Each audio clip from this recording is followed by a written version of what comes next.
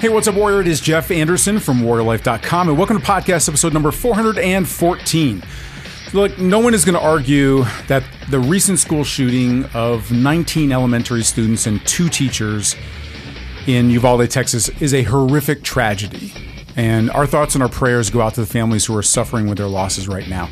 Publicly, there's been a lot of uproar over the whole incident, as there should be. But I wonder if you're focused on what this means to you personally, and the lessons that you may have missed that can make you a better protector. Let's talk tactics. Tactical firearms training, urban survival, close quarters combat. Welcome to the show that helps you better prepare for any threat you may face in your role as a protector and a patriot. This is the Warrior Life Podcast. All right. Hey, welcome, everybody. This is Jeff Anderson, Executive Director of WarriorLife.com and Warrior Life Academy. And welcome to this week's broadcast for our podcast. Welcome if you are watching us on one of our channels like YouTube or the Facebooks, Instagram.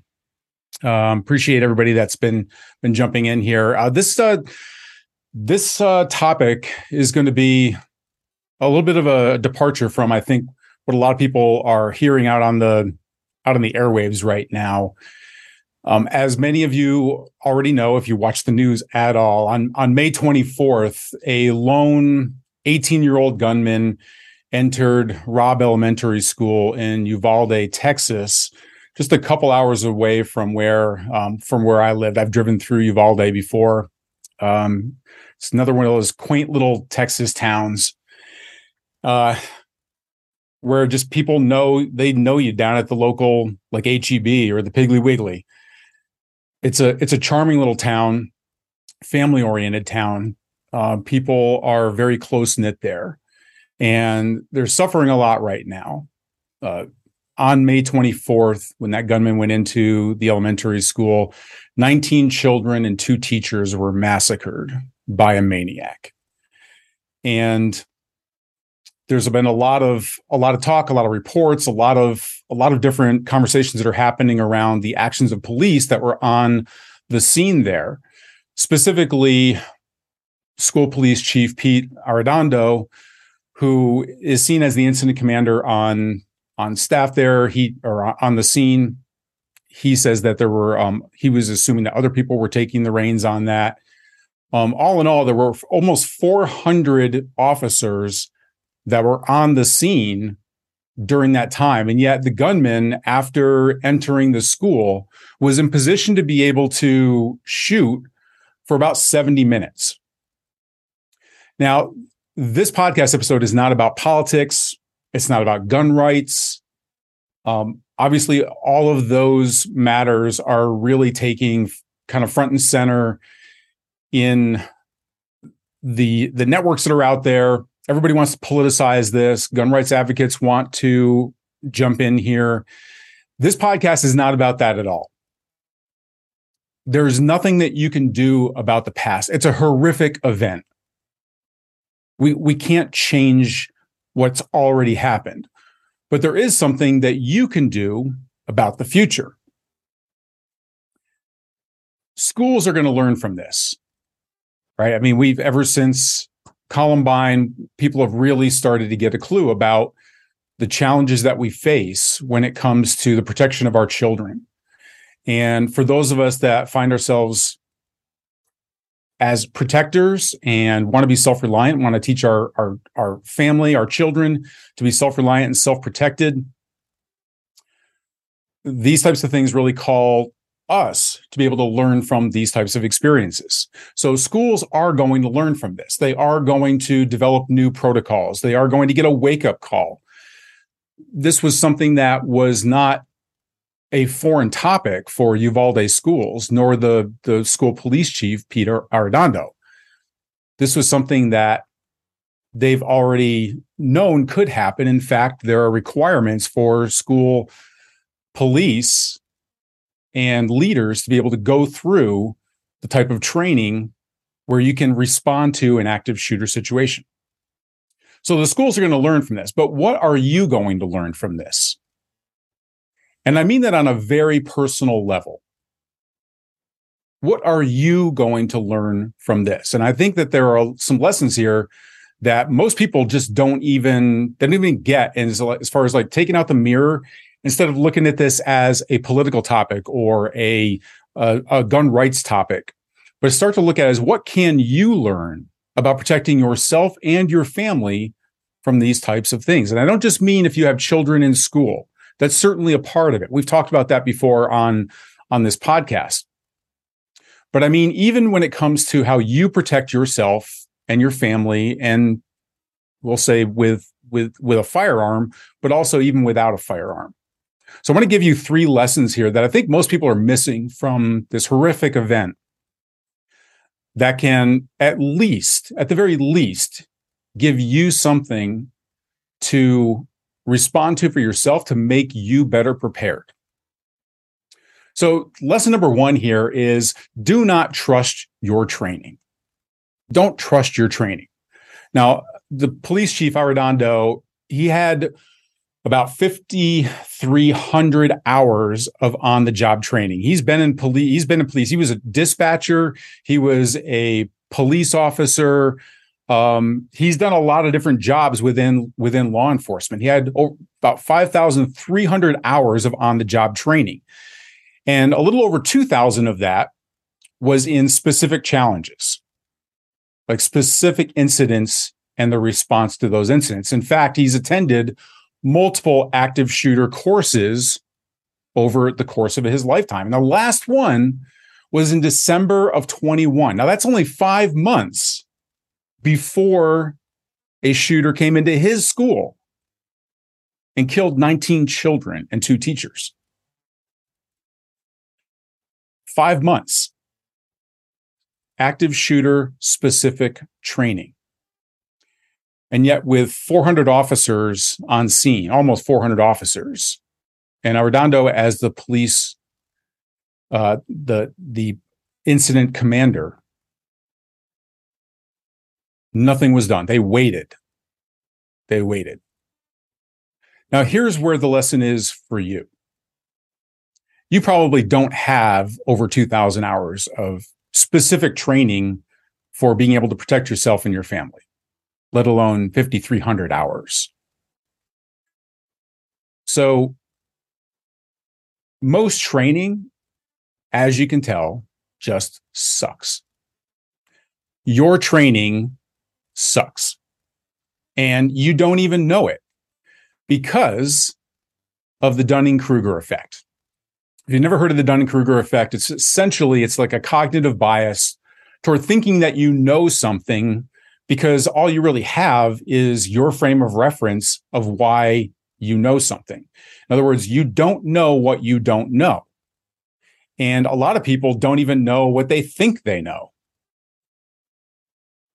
Now, that is very easy to get on the surface, right? Like if you're not aware of something, how can you know it? How can it be part of your skill set, let alone your repertoire? So how do you know what you know? How do you make sure that you know what you know? Well, you test yourself to prove that you know something. Now, I get it that this requires you to really kind of challenge yourself on this, right? But when it comes to your survival and your family's survival, you don't want to be the Pete Arredondo that has stacks and stacks and stacks of certificates of going through specific training, only to find yourself on that day that somebody invades your home, on that day that you're pumping gas and somebody comes up to you and tries to rob you. On that day, you do not want to find out that your training was all just a mirage. Now, how you do this is you have to test yourself to prove that you know it. In fact, it's part of our whole neurotactical programming model that we use for the Warrior Life Academy, because the third level of you progressing through the skills that you need to be a better protector are to apply, verify, and optimize. Now, this is something that we do in the military all the time, and a big part of the Warrior Life Academy framework revolves around things that I've learned as an advanced trainer after the military and during the military as well, and the ways that we did things there. So apply, verify, and then you optimize. Apply means that you might have skills that you've trained in, but you need to apply those to specific situations to see if you really do live up to your training. Now, in the military, this is kind of built in, right? We've got like task conditions and standards. We have, we have pass and fail.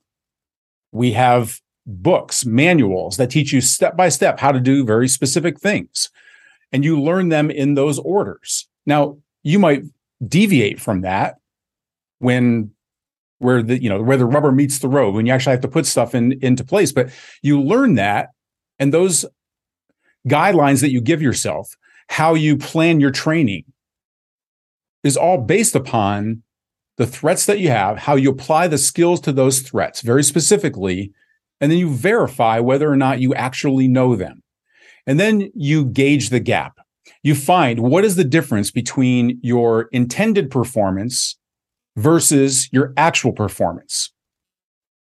If you're not measuring, how are you going to know? You have to have a standard that you're going to train to, and then you have that standard that you are going to test yourself by to verify that you have those skills, and then you gauge that gap in between, and that's the next thing that you train. We build that in because it is so critical to this. Now, I can't speak to exactly I wasn't in the classroom with Arredondo, but classroom training, as we know, is not the same as having boots on the ground kind of, scenario-based training, right? How much of that are you getting anyway?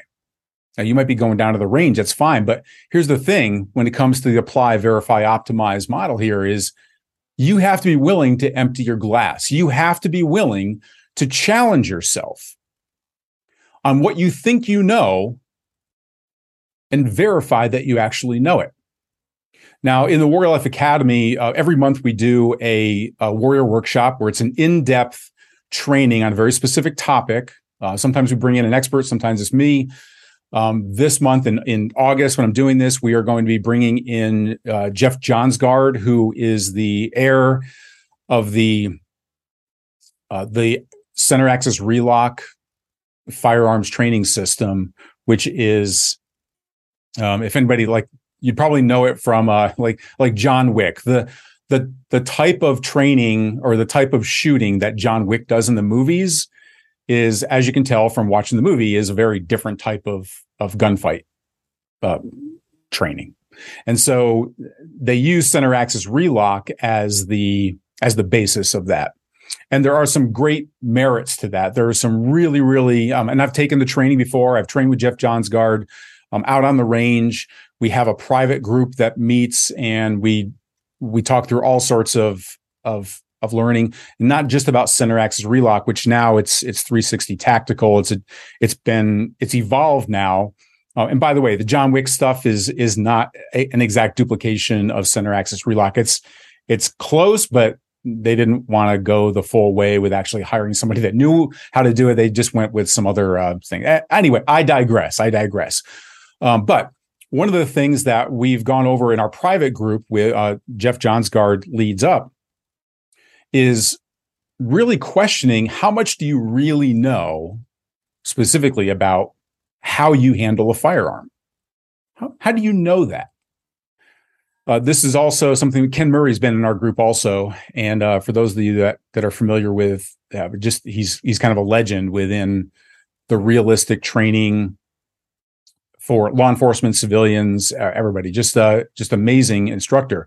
And so one of the things we'll be going over this month in the Warrior Workshop for our Academy members is owning your grip. Now, this was an exercise that Jeff took us through, and a lot of people in this private group are longtime teachers, trainers for law enforcement. Some of these guys are law enforcement. Some of them are military contractors. And this exercise that we went through blew everybody's mind about how much you don't know about what you think you know about something very, very simple and basic that you've already checked the box on, and you think there's nothing to question about it. But if you are one of our Academy members, I would suggest that you attend this training. We'll have the follow-up mini mission after that with for applying the principles. But this is going to be a real mind blower, I think, for a lot of you out there, no matter how experienced you are or aren't with a firearm. If you are not an Academy member, you can first sign up as for a Loot Locker membership. It's for free, and you can just go over to warriorlife.com/loot, LOOT, and you can go ahead and get inside of there. There's a lot of resources that are in there that are going to help you with all of your training, from self-defense, firearms, and survival training as well. But for those of you that are Academy members, they're all access members, please make it to that training, because we are going to show you how to question what it is that you think that you know, to be able to optimize it, to be able to use it the right way to really, really make you better protected. All right. Okay. The second lesson that I want to go over related to the Uvalde shooting is to develop frameworks for your responses. Now, one of the failures of law enforcement was groupthink. Again, there were 300, I think there were 376, almost 400 officers there from all different types of law enforcement departments. We had Border Patrol agents, we had the school police were there, local police were there. I mean, think about it, people. For almost 400 police officers. And they waited while children were being shot, while children were bleeding out in the classroom, traumatized. And it's hard to even wrap your head around how that could ever even happen. I mean, the actions of an active shooter are very, very clear. You move to take out the shooter immediately. Immediately. You neutralize them, whether that's through distraction, shooting, attacking, tackling, whatever it is. Your entire focus instantaneously is to neutralize the shooter, even at the expense of your own life. And that is drilled into police officers. You don't wait. We've seen enough of these instances now from public, whether it's workplace violence, whether it's nightclubs that have had shooters go in, and schools also. We've seen what happens when people wait, when they wait on the outside and they don't take action. You've heard me say this a million times related to everything that we talk about, from self-defense, firearms, and survival, that taking fast, immediate action is the most critical element of your response. I learned it in the military, because in an ambush, you don't stand there. You've got to move. You have to take fast, decisive action, or else you're dead. Now, with that many officers there waiting around, confused, chaos happening, parents pleading with them to go in there, parents worried about their children in the classroom. Are they alive? Are they dead? With all of that happening, nobody made the move to go in until the border agents said, somebody finally made a decision. It's because nobody wants to make the first move. Nobody likes to make the first move. There's too much at stake. Now, you can blame that on blaming police for anything that seems to happen out there, because you're not in the driver's seat, right? Like, you're not there with them. You're not the one making those decisions. So it's always good and easy to be an armchair quarterback after the fact, until it's you in that actual situation, right? Now, attacks are dynamic. Whatever happens after you take action, that's going to require you to be able to think on your feet and be able to respond to whatever the threat is there in front of you. But it's your first action that matters the most, because hesitation kills. Frameworks are perfect for this, because frameworks that you can develop for yourself are if-then decision-making structures. They remove the thinking from the process. They become black and white. And because they take away the thinking. I mean, think about 400 officers out there while children are bleeding. Nobody can make a move. I can tell you that if I was allowed, if my child was in there, what would you do? You would want to go in there guns a-blazing, and take this guy out for the sake of your child. That's what you care about, right?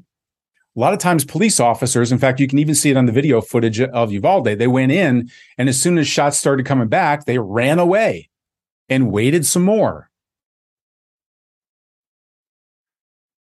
And people died because of it. Children died because of the waiting.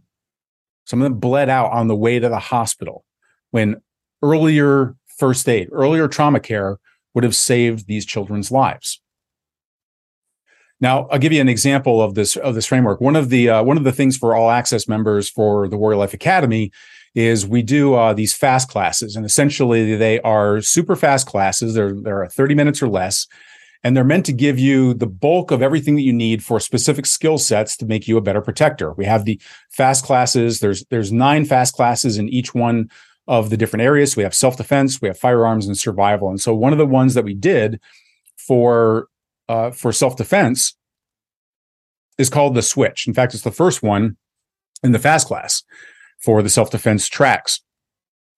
And what that is essentially like you have to be able to know what your line in the sand is, essentially. You have to develop that for yourself. And then if that line gets crossed, you flip the switch. Now, the techniques are something entirely different, right? And whatever your attacker does after you strike first, because that switch should not be they're throwing a punch at me. We talk about what determines a switch, and we look at what are some of the elements that are part of an actual real fight. We take a look at real fights on video, and we take a look at where those switches are, and then what to do with them. But it's dynamic after that, right? Like after the fight starts, it is dynamic. Another person can jump in there. A dog can jump in there. Like anything can happen, and you adjust to those things. But the framework of the switch takes away the thinking, because most people will not defend themselves because they think too much. The thinking on the Uvalde school grounds, too much thinking. It was groupthink. Nobody wants to be the first person to do it because that puts you under scrutiny. You don't want to be wrong. And obviously I'm assuming, right? That's hard to assume for 400 officers, just, what was going through everybody's mind, of course. But things waited too long. With a framework, you have a better chance at that. Now, the problem with the framework with Uvalde was there already is a framework. You neutralize the shooter immediately, even at the expense of your own life. That's what your job is. But what are your frameworks for striking first? If you have somebody that is being aggressive toward you, of drawing your weapon, what are those frameworks that you have? All right. We'll talk about that a little bit more here. But the third one that I want to go over with you, the third lesson that I want to share with you, is to redefine how you train.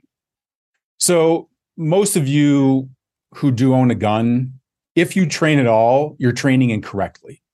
I'm going to tell you right now, I can promise you are training incorrectly. 99.9% of you. And it's not entirely your fault. You're training in what you are trained. But most of the training that's out there is not effective training when it comes to really protecting yourself with a firearm. I know this from experience, from my own experiences. Even like my concealed carry class that I went to when I was first in Texas before moving to Florida.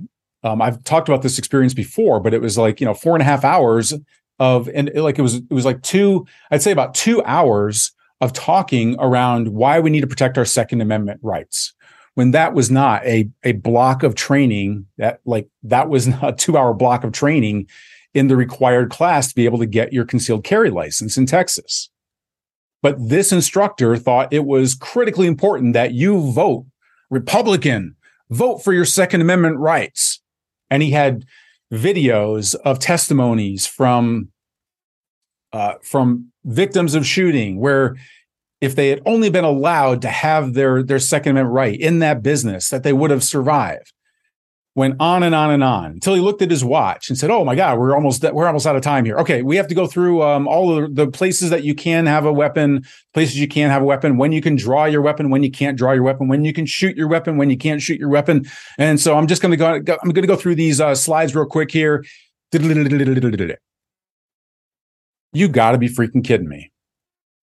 Everybody that left that class and went off to the gun range, everybody qualified.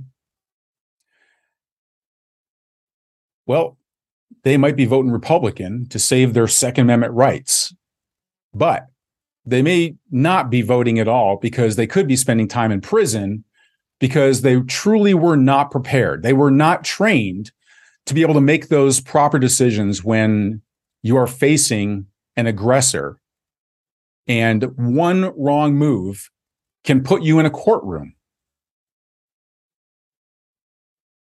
That is an entirely different thing. You have to redefine how it is that you train, because the training that you do is most likely going to be really ineffective. In fact, that's why, advanced training principles are something that we build into the academy also, because in that neurotactical programming model, we talk about REMFing your training. How do you REMF your training? REMF doesn't stand for rear echelon motherfucker.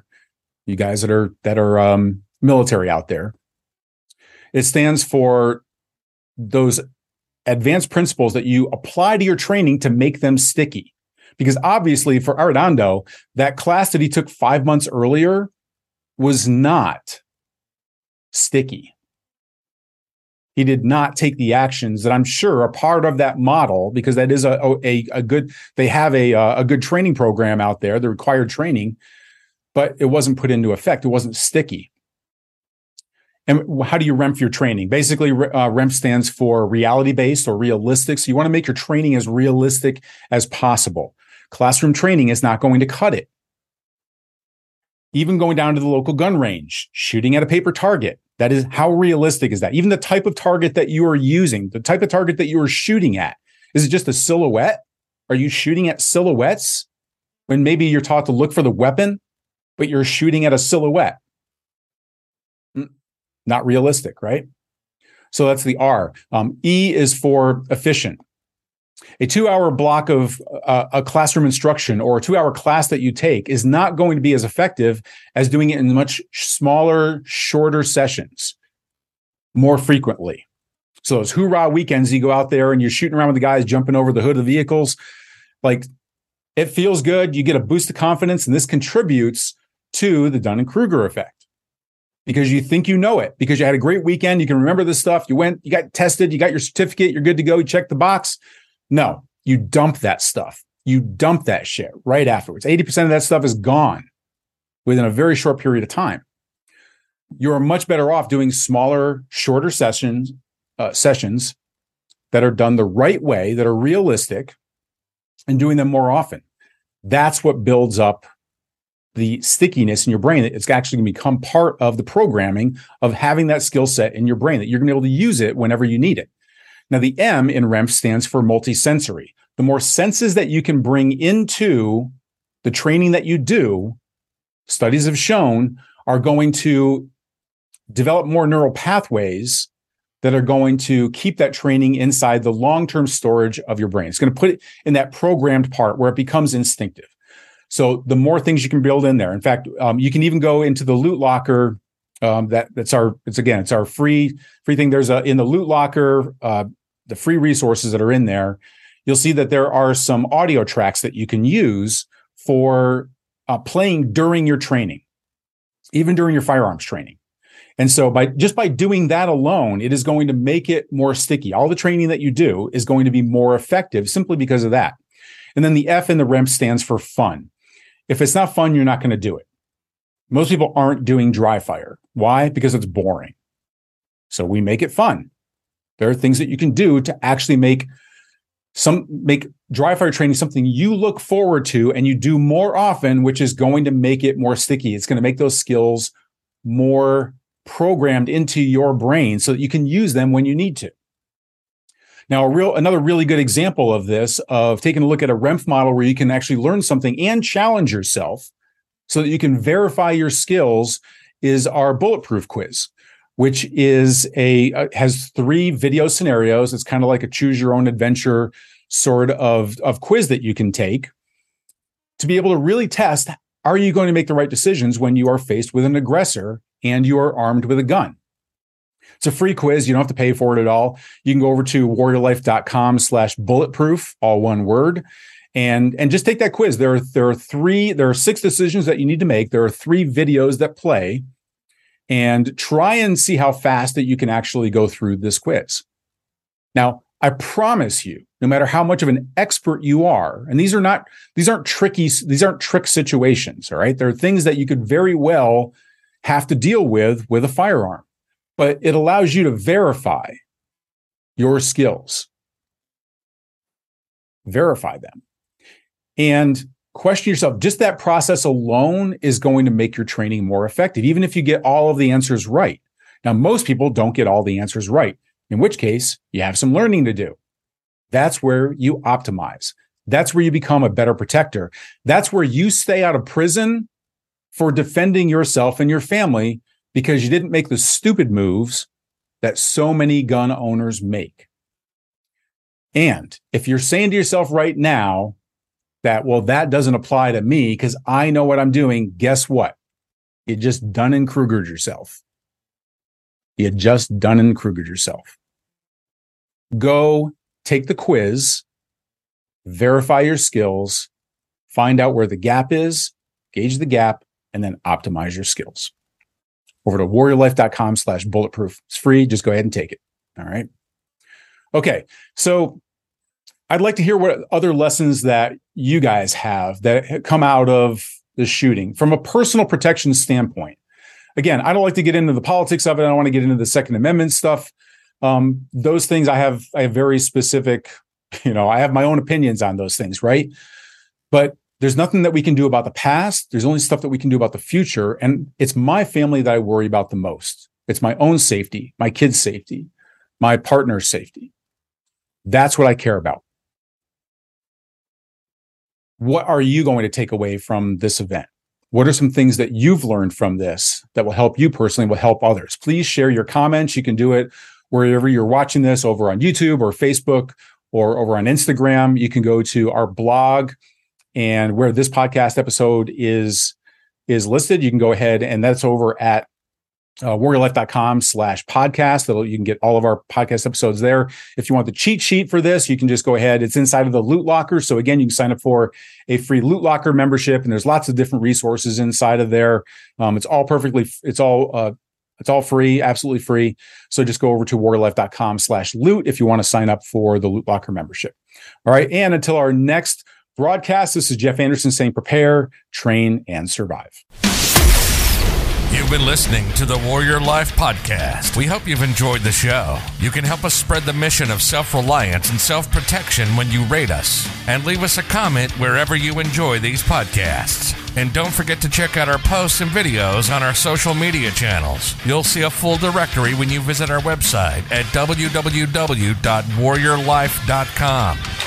We'll see you next time. This has been the Warrior Life Podcast. Prepare, train, survive.